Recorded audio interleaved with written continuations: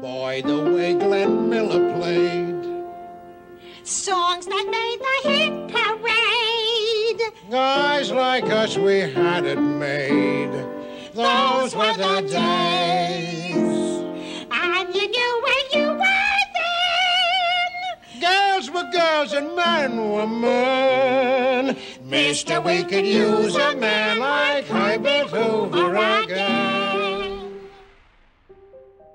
On December 5th, 2023, Norman Lear, the television producer who nearly single-handedly revolutionized American comedy in the 70s and 80s with a string of influential shows from All in the Family, to The Jeffersons, to Sanford & Son, to Maude, and many more, died from natural causes at the age of 101 in his Los Angeles home. His longtime publicist said, quote, "Norman lived a life of creativity, tenacity, and empathy. He deeply loved our country and spent a lifetime helping to preserve its founding ideals of justice and equality for all. Knowing and loving him has been the greatest of gifts. We ask for your understanding as we mourn privately in celebration of this remarkable human being."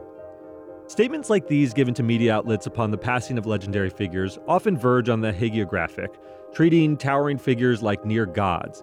But in the case of Norman Lear, it not only feels richly deserved, but strangely even feels like an understatement. Norman Lear is one of the most important, if not the most important figure in the history of modern television. Prior to Lear, television sitcoms were for the most part a realm of safe escapism or projections of the aspirational values of society.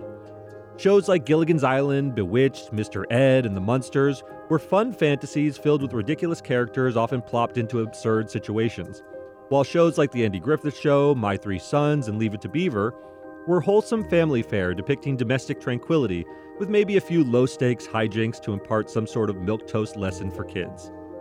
Even the groundbreaking shows of the early days, such as The Honeymooners and I Love Lucy, largely hewed toward audience-pleasing bits of physical comedy and one-liners, with maybe a few sly adult references to the real issues of the day.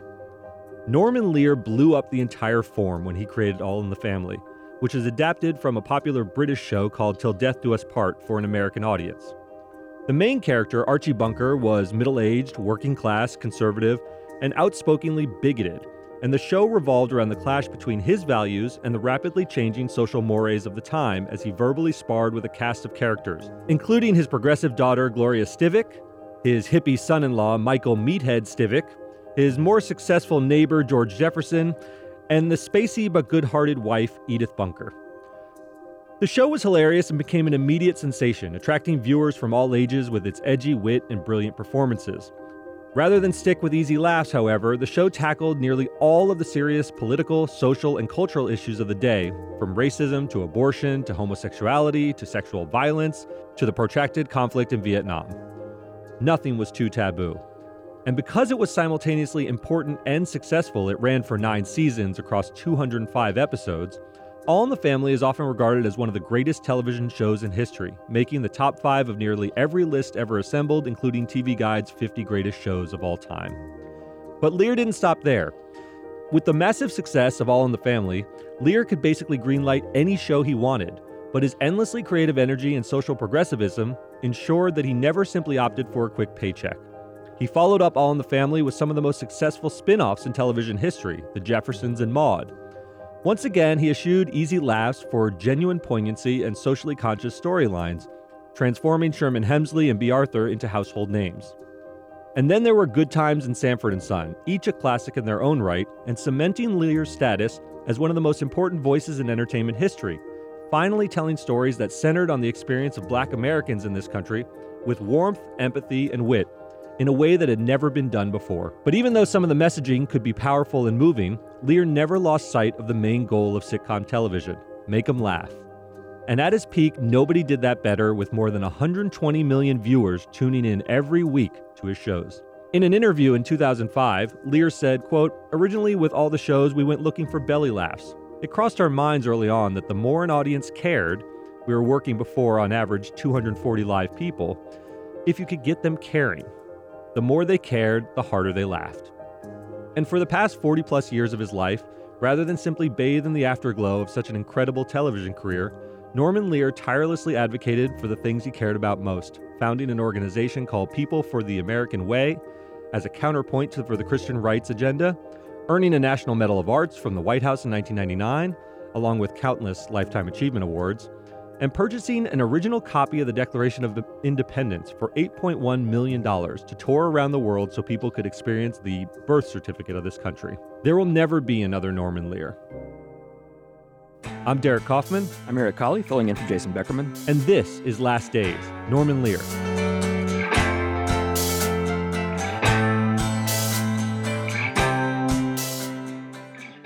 Eric, I brought you on this podcast because as we talked about Norman Lear's death in the newsroom today, I was struck by how many people don't really understand how big and important he was. We work in an environment with a lot of 20 and 30-year-olds, so I wanted to bring someone on who actually had a sense of the history of television, and you are one of the biggest Norman Lear fans in the office, and as a matter of fact, have rewatched All in the Family in its entirety recently, so tell me a little bit about what you thought of him.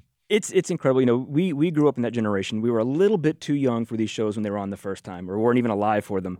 But I watched them in reruns after school. That's how I saw One Day at a Time and Good Times and all those shows. So I knew who Norman Lear was. And it's weird because to me, that's just what TV shows were. Yeah. That's what we always knew. And when you start to learn that history and you go back and see, as you said, you look at the things in the 60s and they're ridiculous.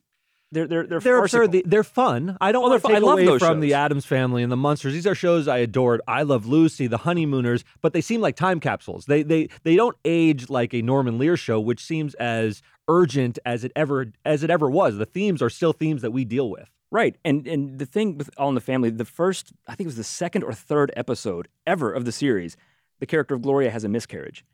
That was so taboo. You don't talk about that on television.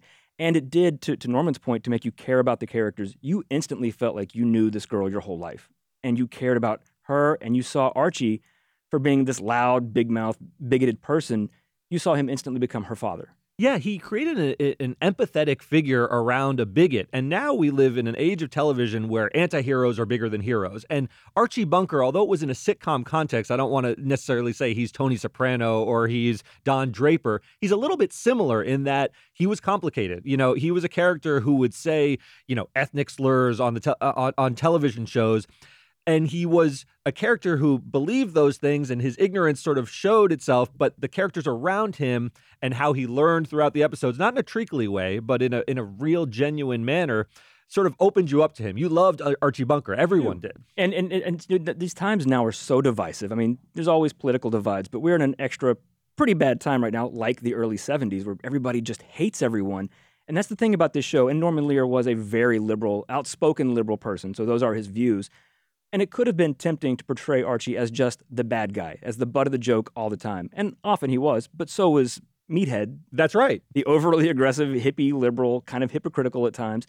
You could portray him as the bad guy, but the show didn't do that. It humanized him, and you understood a lot of things. As you said, I've been rewatching the whole series. So it's weird like that he's died now. It seems like it's a current thing to me. But there was an episode where Edith, the wife, tells the hippie, she's like, you know why he hates you so much? Because you are going to college and you have your whole life in front of you and you can do whatever you want. He dropped out of school in 7th grade to take care of his family, and then he was drafted in World War II, and then he got married and had a kid.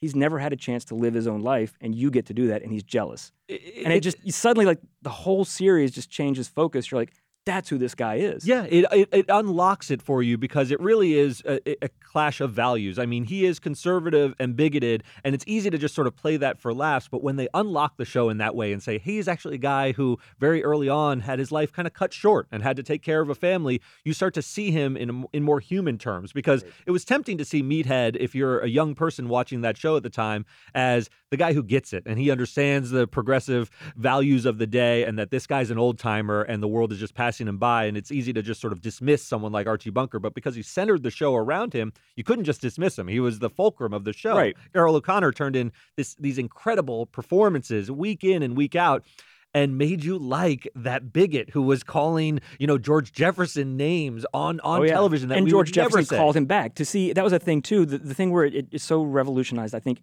it didn't change culture, but it reflected it in a way it never had been seen before.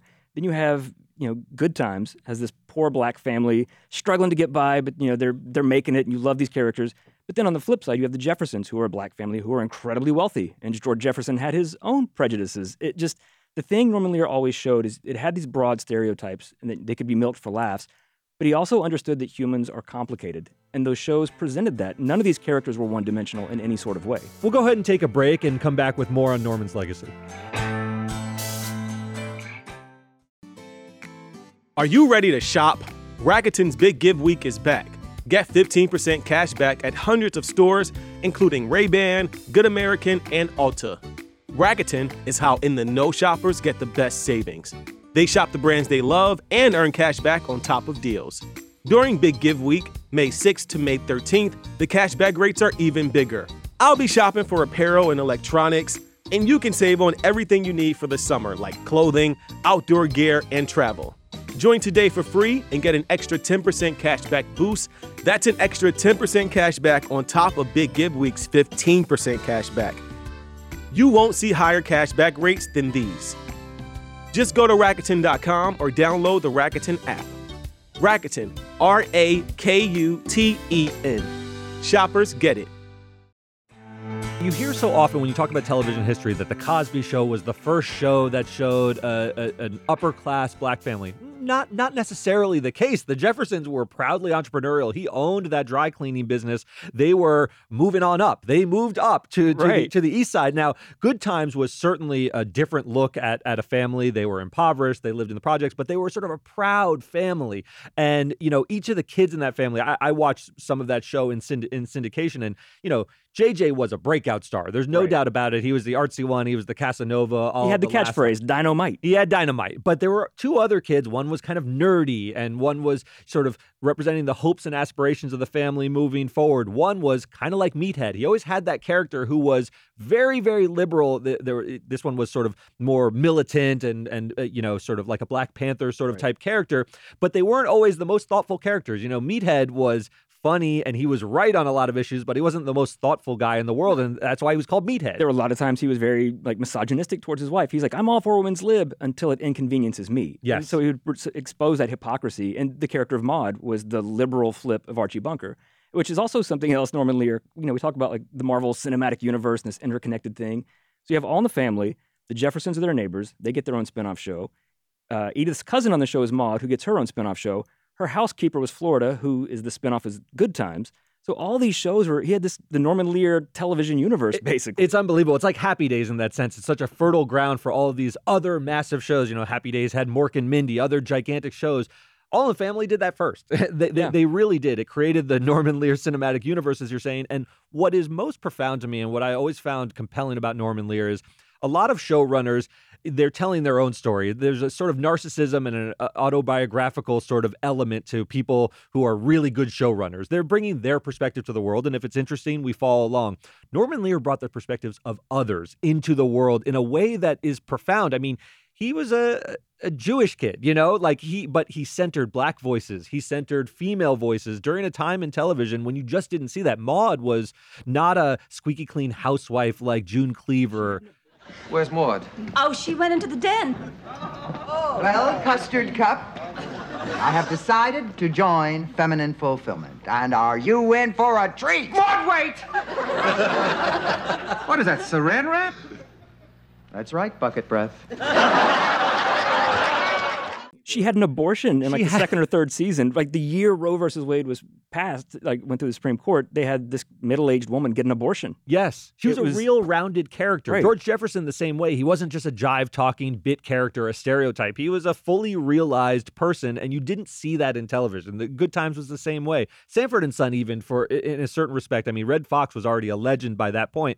But it really made them into rounded characters. You would laugh the entire season, but even in Sanford and Son, there was a real heart to the show, and that's what always carried those shows through. You cared about Archie, you cared about Lamont and Fred. You just really were rooting for the characters, and he pulled that off better than anyone in history. And the audience, I think, for the first time, I think every audience could see themselves represented in his shows in some way, form, or another. You had middle-class characters, wealthy characters, white, black. There were Latinas. There was a single mom on One Day at a Time raising her two kids, a divorcee, which was something you did not talk about on television in the 70s. And so you had all these people from different generations, different class backgrounds, different races, there were gay characters. He kind of represented everybody, and everybody was the butt of a joke, but everybody was also a human that you cared about. So nobody was just dismissed as, oh, you're just a stereotype we mock. you're a person. And look, we'd be remiss if we didn't point out maybe the most human moment on any of his shows was an episode of Good Times where the husband had passed, I believe. James had passed. And it's become a meme. I think younger generations know about it. But at the time, the damn, damn, damn moment was simply incredible. Florida smashes the ball and goes, damn, damn, damn. Damn, damn, damn! And when you see that as a meme sometimes, it's funny because it seems so over the top. But when you watch that episode and the whole thing in context, it's heartbreaking. Like, it's hard to watch that with a dry eye. Yeah, it really is incredible. And, and in the wake of his passing, there's been no shortage of tributes to Norman Lear. Everyone from Hollywood icons like George Clooney and Jane Fonda to creators like David Simon and Tyler Perry have weighed in with equal parts respect, adoration, and awe at his career. I wanted to pause quickly on Jane Fonda, who is kind of like him, this larger-than-life figure who also cared passionately about social issues, although she had a bit more controversy in her past than Norman Lear ever had, but an interesting sort of figure in her own right. But perhaps nobody knew and respected Norman Lear as much as Rob Reiner, whose famous father, Carl Reiner, ran in the same circles as Norman Lear. Rob got his start in Hollywood with the role of Meathead on All in the Family because he would tell this story that Norman Lear, who hung out with him as a child, always saw him as funny, even though Carl Reiner said, my son's kind of dour, he doesn't have it. And Norman said, yes, he does, and put him on that television show. And then he continued to count on Norman Lear to support his directorial ambitions with The Princess Bride, Spinal Tap, and many more movies. When Norman Harry Lear, Met Sally, Stand By Me, so many good movies. He produced those with him, and having Norman Lear behind you allowed Rob Reiner to blossom into the incredible director he's become. To that point, to Norman Lear's vision, so the interesting thing, All in the Family, there were originally 3 pilots. They tried it 3 different times, and you can watch those. They're on YouTube. I watched some of them. ABC passed on it twice. Right. So you had Carol O'Connor as Archie Bunker, and you had Gene Stapleton as Edith, and all of them. But the kids, different actors played them. And you see the other 2 guys that played Meathead, and they're fine. Sure. But you could just tell that chemistry just changed and clicked. And the actual first episode with Rob Reiner, he was right. He was that Nepo baby or not, Rob Reiner, he was the right person for that role. That's right. He's the good example of Nepo baby. Yeah, you can see it. The other 2, like I said, they were fine, but I don't know the show would have worked without that exact chemistry. Yeah. And so I wanted to give Rob Reiner the final word. When Norman Lear died, he tweeted, I love Norman Lear with all my heart. He was my second father. And years ago, I found an interview he gave in which he shared his perspective on what made Norman Lear and his many shows so special. Well, Norman is what I refer to as a kochlöffel. It's a Yiddish word. It means stir the pot, a ladle or a spoon that stirs the pot. He's a person who just challenges you. He wants to get the most out of you and the most out of a situation. So he doesn't settle for anything. He wants to go deeper. He wants to make it edgier. He wants to make it tougher. So any issue that we were dealing with on All in the Family, he would force us to look into ourselves and what we felt about any particular issue and inject that into the work. He always welcomed people's contributions. And like I say, he stirred the pot.